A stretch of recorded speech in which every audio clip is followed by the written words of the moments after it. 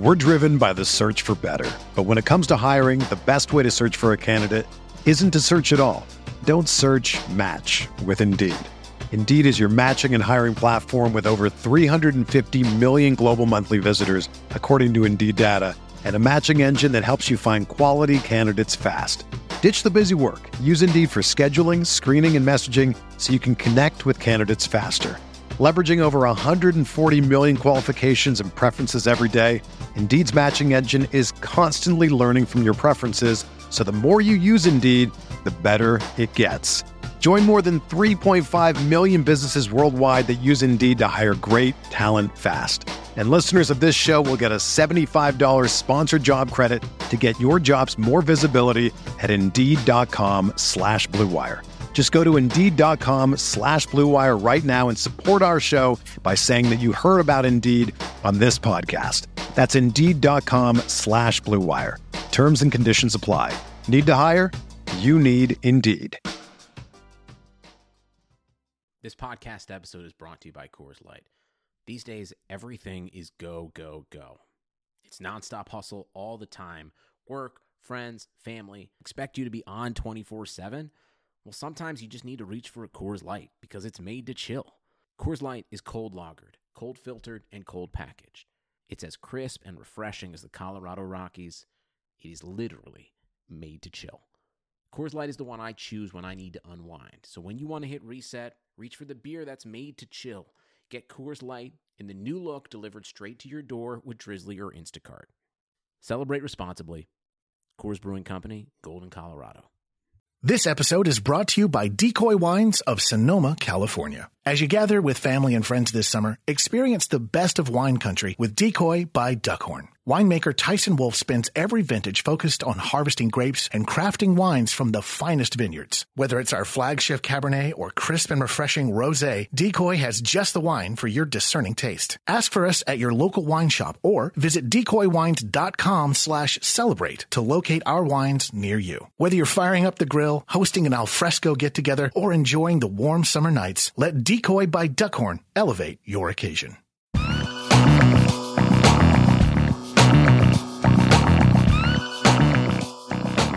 You are listening to the RotoViz Radio Weekly Recap, where I, your host, Kyle Dvorchak, find me on Twitter at FFKyleTheKid, take you on a tour through the last week in RotoViz Radio podcasting, featuring clips from some of the best podcasts we have here over on the RotoViz Radio. If you don't know what RotoViz is, it is a sports data and analytics site with over 1,000 articles per year and dozens of apps geared towards you taking home those fantasy championships and DFS tournaments. If you want to subscribe, you can do so for a 30% discount exclusively on the RotoViz Radio podcast channel. That is rotoviz.com/podcast for your 30% discount to all those great tools and articles that will help you win in fantasy. Our first clip of the week comes to you courtesy of the RotoViz College Football Fantasy Show. This clip has Stephen Lako and Matt Wisby talking about who currently deserves to get in either Michigan or Oklahoma.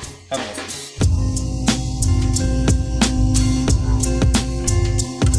Getting into this week, I mean, we're getting closer and closer to the playoff. And one of those questions that I was thinking about we're going to talk a lot about Oklahoma in a minute when we get into their game over the weekend, because that was such an exciting game. It was the best game of the weekend. Yeah, but you look at a team like Oklahoma and you look at a team like Michigan, and everyone has Michigan penciled in at number 4, and probably rightfully so. But I mean, it's a probably. I mean, they both have a loss, and they both have been winning games, but very differently. So it just kind of raised this question in my mind for you: what criteria would you use to rank teams, and what do you think about the current way that the system is set up? It's sort of an interesting system in the fact that, I mean, you really are kind of splitting hairs when you get like in that 3, 4, 5, 6 range. If they're all one-loss teams, it's really hard to really separate them, and you have to look at things like, well, what type of wins do they have on their schedule? Like Oklahoma's schedule, if they manage to run through this all, is going to just be littered with these win after win after win after win. But then you like run off the field by a Texas team, and I mean, we were both watching that game. That final scoreline where they only lost by 3 points feels like a lie. Yeah. But they've got wins over. They're Iowa State, Texas Tech, Oklahoma State, and if they get through the schedule, they'll have West Virginia as well. And I mean, separating them from like a Michigan is going to be Michigan's only loss is this, and it's kind of weird that you have to use these kind of differentiating arguments and saying that like one of them, their resume is built on all of these wins, and the other one's built on they only have this loss. And that's where I'm really bad at ranking. Like I think when I tend to do this ranking, I kind of fall back on like, well, the AP has them here, so I know that they're not going to rank them way out of whack with that number. So it's not like I have these like really hard and fast rules. I don't like things like bad losses to unranked teams, which is why I kind of agree that Ohio State continues to be at the bottom of the pack of these real contenders. But I kind of think that like I don't know. It is hard to say. Like it's really hard to separate these top teams because there are these variations, and I think just even the fact that playing a tough schedule should get some type of reward. But even then, I have Michigan there right now mostly as my fourth team because I think their defense is superior to any other single unit of the competitive teams, and I'm saying yes, it is better than Oklahoma's offense. Okay, yeah, that was going to be my question. Now, if Oklahoma's offense, in your opinion, of course, if you thought Oklahoma's offense was better than Michigan's defense, would that be enough to swing those two around for you, or would you still put more into Michigan because their loss was to the currently ranked number 3 team in the country? I actually think that if Oklahoma gets through their schedule, they're going to have a pretty strong case because Michigan's, unfortunately, then this is the other issue with ranking is Michigan's schedule is depreciating every week, whereas Oklahoma's is probably going to get better and better. And the fact that they're going to play West Virginia twice late is very strongly going to help them because West Virginia, I mean, at worst, they're probably going to have technically 2 top 15 wins if they manage to get by West Virginia twice, and Iowa State is just going to get better. The Big Ten is sort of cannibalized itself, and I think that's the only reason why Oklahoma could eventually get the push, even though I would say single unit better is probably Michigan because I just think that one unit's the best in the country.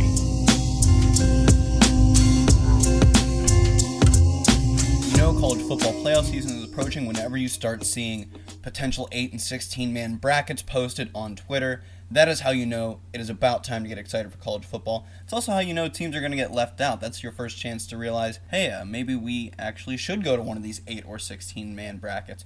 But until that happens, stay tuned to the RotoViz College Football Show to stay up to date on all of your college football news. The next clip comes to you courtesy of the Fantasy Football Beat. This week, Mike Randall is talking to Ryan Tracy of the Locked On Chiefs podcast about the upcoming barn burner between the Chiefs and Rams, discussing a few topics, including what Sammy Watkins does for this Chiefs offense. Have a listen.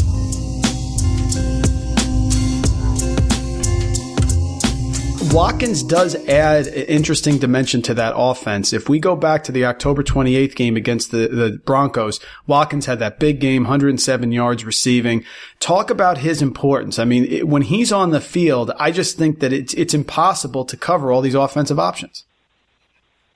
It really is impossible, and it's pick your poison at that point. And the Broncos are very familiar because of how often they play this team. And so they realize taking away Tyreek Hill and Travis Kelce are probably your top 2 options. But the interesting thing about what Watkins has been able to do is that he's not as one-dimensional as you've seen him used in years past. He's really running a much more complete route tree in opposite of Tyreek Hill. And that balance is what works for both of them. And I think when teams consciously try to take away Tyreek Hill and keep a spy on Kelce, it just leaves that other option open so much so that Sammy can get behind you with his speed. He can certainly play the high ball. And really my favorite part is when he uses his body to good effect, using that bigger body, running slants, running pivot routes. We saw him score against those Broncos in a really nice route where he's got the nuance coming onto his game where he can settle down into his zone, draw a defender to him, and accelerate away. And that's really, I think, the difference that we're seeing in the number 2 receiver this season versus seasons past. I think a big key on defense here for the Chiefs is, of course, going to be against the run. They are allowing the most fantasy points to opposing running backs this year. And, of course, you're facing pretty much the best in the NFL in Todd Gurley. What do you think the defense plan is going to be here with Bob Sutton? Because the Chiefs are going to score in this game. You know, Rams, Wade Phillips has a solid defense there, but especially against the pass with some injuries in their secondary, I can't see a way that the Rams are going to hold this offense down. So how are the Chiefs going to address the Gurley situation? I think that's really a key here. If they can somehow contain him, that's a huge advantage for them on Monday night. It is. And I think Bob Sutton's a little bit of a guy that likes to stay within his zone. I don't think that he's going to make enormous adjustments. He is going to try to get his players, particularly the interior defensive linemen and the linebackers, to play more disciplined, to take on physical blocks better, to get those splits. They have a couple of nose tackles that I think can do the job, and Xavier Williams, as well as Derek Nottie, another rookie, who can take on doubles and occupy those guys, leaving the linebackers to do their job. The Chiefs so far this season in run defense, a lot of it has been basic fundamentals of maintaining gap integrity and cueing quickly enough. There's a lot of mental juggling going on this defense. So what I would like to see them do is take a cue from the Seahawks last week and try to cover up those three interior offensive linemen and at least get into the B gaps with a nose as well and try to take away that inside run.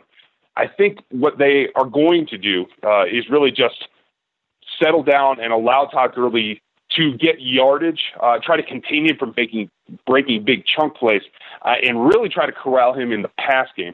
This team is definitely more worried about the pass and is apt to let you run on them without thinking that it's going to be something that they can't come back with because of the offensive firepower.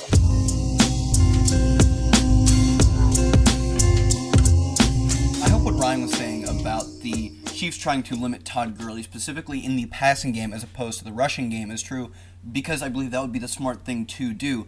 If you look over at the RotoViz screener and you give me that fantasy points over expectation works as a proxy for something like EPA. Given that it's not a perfect system, but I think it works closely because you are getting touchdowns and yards baked into your fantasy points. Looking at rushing fantasy points over expectation, Todd Gurley, 7th in the league, playing particularly well at 0.19 fantasy points over expectation per attempt. Then you look at his receiving fantasy points over expectation per attempt, 0.4, 4th in the league. That is over double the added value you're getting on a Todd Gurley target as opposed to a Todd Gurley rush, and that's just obviously inherent in his passing game work because passing game, as we know, is just generally more valuable, and I think that shows in the fantasy points over expectation. So should the Chiefs want to do the smart thing, I think they would be doing exactly that by limiting his passing game and letting him run, also because if you saw it stop the run, you're giving up more in the passing game, and that is just inherently a worse value move. If you're listening to this right now, that means you love the shows here on RotoViz, and I hope you'd want to support them. If you want to support them, you can do so at patreon.com/RotoVizRadio.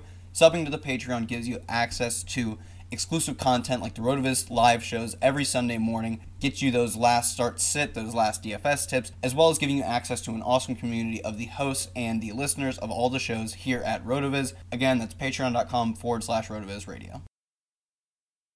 This next clip comes to you courtesy of On the Daily, their Week 11 breakdown of tournament lineups. That is Matt Jones, Anthony Amico, and Matt Lamarca coming at you. Here it is.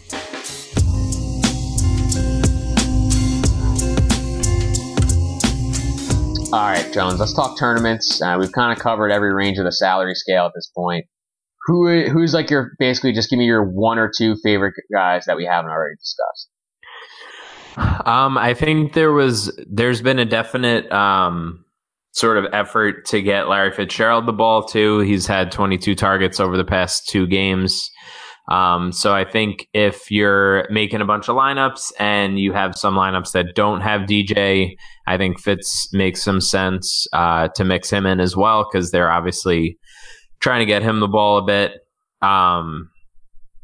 I don't know, people are going to be playing Amari Cooper, right? Like what? Like what are we doing with that? I'm playing him. I like him. 18 targets the last 2 weeks. I don't know, it just doesn't feel good. Like it's not like an excited click, you know? Listen, if they were all exciting clicks, we'd never win. All right? Fair. But you know what I mean, though? It's just one of those things I get what where you're it's saying. like, damn, it's like, I know I have to do it probably, but I don't know. Like, he's cash, I guess, but like, I could see just like fading him in tournaments and hoping, sure, you know, that like he has that like Amari Cooper disappearing act sort of thing. I mean, listen, he's not scoring, like, he's not scoring a lot, and he's not creating a lot of big plays. Like, a lot of that probably has to do with the offense that he's in now. So, like, yeah, I mean, at 5,400 or whatever it is, like, is he going to completely bury you this week? Probably not in, like, a tournament setting. But I do like his volume. Like, I think that he's a guy that, like, a lot of the models might miss just because, like, you know, the sample size on him is fairly small for the new dibs. Yeah. The only other guys I'm really like sort of excited about, like I mentioned Luck, so I'm definitely going to be stacking him with Hilton. And I don't know, like maybe a dart throw of like, I don't know, I keep playing Willie Snead, so I probably will have to again this week. Just throw it out there. All right. I mean, I kind of like the Denver receivers. We really haven't seen like a huge price bump for either Sanders or Sutton. I mean, Sutton's up to mid-4s now, but like it still feels like it could be underpriced if they're down to the Chargers and throwing. You know, and Sanders has kind of always been good. So I think those are two guys to look at. But yeah, I mean, for the most part, I'm playing the guys that we discussed. I'm not looking to go terribly off the board this week other than, you know, the 6 or 8 guys that I think I really like. I don't think that you have to this week. That's fair. All right, tight end was an abomination last week. I played the GOAT Jonnu Smith, and I was rewarded with a touchdown at min price. But for the most part, if you played like a touchdown with a name that like your neighbor would know, you did not do well. Right. But this week we do have Zach Ertz at 6,600. He's coming off a monster game. I mean, do you have any interest here? Yes.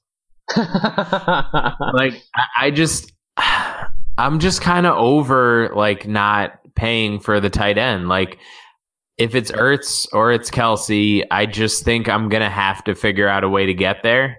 Like, I don't know. He's what, 6,600, right? So you figure that's like the like Alshon Jeffrey, Emmanuel Sanders range in wide receivers. Like just go down a little bit in wide receivers and pay for Zach Ertz. As we near the end of the season, I'm starting to realize that my dynasty teams, it is time to either make that push or trade for picks and ship it all in, call it a year. All my hard-earned players go to other teams and they go on to have successful careers winning dynasty championships. And what better way to celebrate than Russell Clay jumping on the RotoViz mailbag show with Jeremy Hart. This clip features some buy lows on dynasty players. Here's the clip. Dynasty, it's week 11 and trade deadlines for me are approaching. Can you give me a few buy low options I should be targeting that have dynasty appeal to a team that is out of contention this season? If you can get AJ Green right now, I think owners are really vulnerable. Even if you're a rebuilding team, if you can snag him and get 2 good years out of him, he's gonna be cheap right now because contenders don't want him. And young teams don't want him, but he's still good. He's in this weird purgatory of like his dynasty ADP is slowly slipping every year and especially every month at this point. And people are starting to get like, is this asset declining on me? And I think it's a great time to grab him for next year, if you can. A super duper deep one that you wouldn't even have to pay for right now is Adam Shaheen. I saw he's practicing in at least a limited capacity. He was their 2nd round pick last year. They do like Trey Burton, and I think he's still going to continue on his little role there. But in Matt Nagy's offense, if I can get a piece that they're invested in, I'm impressed with that team this year. I did not expect this at all. Yeah, nicely done there. I definitely like that take there. And I mean, really, any of these young cats that you like, that are just coming off of down weeks right now, but they're stuck on contending teams. You can usually pry those guys away from contenders that are just using them for bench depth right now. The Cortland Suttons of the world. Even somebody who's going to be long lost, an afterthought right now, like Nelson Aguilar. Like, get him before this high total game coming up this weekend, I mean, Tate's there now to spread everything out. It's not a 2018 play, but I mean, Alshon, he's going to have only so much left in him. And just target those guys in good offenses. We kind of alluded to it earlier, right? And just, hang on to those guys because it's going to swing around. It's going to swing around. And one other guy I'll say that I've been probably a little irrationally high on since he came out is Curtis Samuel. Yes. And he, you and me both. For what I look for in a prospect, I mean, he pretty much had everything before that combine, and then he ran a 4.31. So I love his profile, and I guess I can dive into that a little bit. At Ohio State, so if you look at his receiving yards and sort of his receiving production, it's really bad for a receiver prospect. It's actually, like, embarrassingly bad. Yeah. Like, it's probably one of the worst of this decade, for a guy who was drafted high. But if you look at it from a yards from scrimmage perspective, which is what you need to do for a guy like him, I mean, he had 800 rushing yards in his final season. He was a true, Percy Harvin-ish threat for Ohio State. And with Cam Newton, with DJ Moore, with that offense, and with the plays that he's shown this year, there's going to be open lanes, and with that dude, if he's going to get open space. Do I think he's a high-end wide receiver of the future? Maybe not, but I do envision him being fantasy relevant. To add a little bit of context to Curtis Samuel and why I would agree with Russell that he is a good dynasty buy low, his freshman year at Ohio State, 2014, he was worked in as a backup running back to Ezekiel Elliott. Understandably, Ezekiel Elliott, a phenomenal player, dominated this team's workload from the backfield. Curtis Samuel doesn't get much run. His second year, understanding that Ezekiel Elliott would continue to dominate this backfield, they started working him in more as a receiver, doubling his reception total from the previous year and cutting out 2/3 of his attempts. His final year, they had 4-star recruit Mike Weber, and although he did see an increase in rush attempts, almost had 100 rush attempts on the year, he was used just as much as a receiver, getting 74 receptions. He was a player who throughout college didn't quite have a position, being stuck behind talents like Mike Weber and Ezekiel Elliott, but they found ways to get him on the field because he truly is that special of a player. And I think Carolina knows this as well. While they don't necessarily see him as a primary receiver, having Devin Funchess and DJ Moore, they're still getting him on the field and getting him receptions, as well as getting him carries because they have Christian McCaffrey and Cam Newton. He has still scored 2 rushing touchdowns. He won't be an every week starter for your fantasy team like Russell said, but he is certainly worth buying low if you're packing it in for the year. That will bring us to a close, everyone. Thank you for tuning in. Make sure you can go to rotoviz.com/podcast for your 30% discount, as well as patreon.com/rotoviz radio to support the show. Thanks for listening.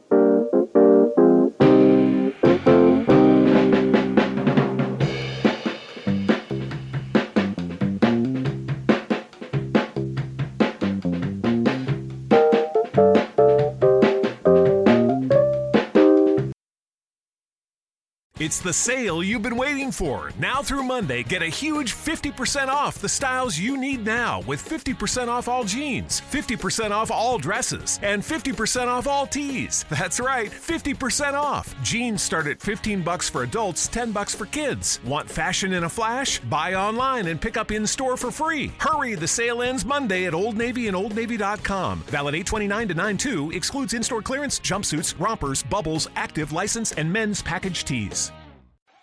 Fall is in the air at Airport Home Appliances Labor Day store-wide sale.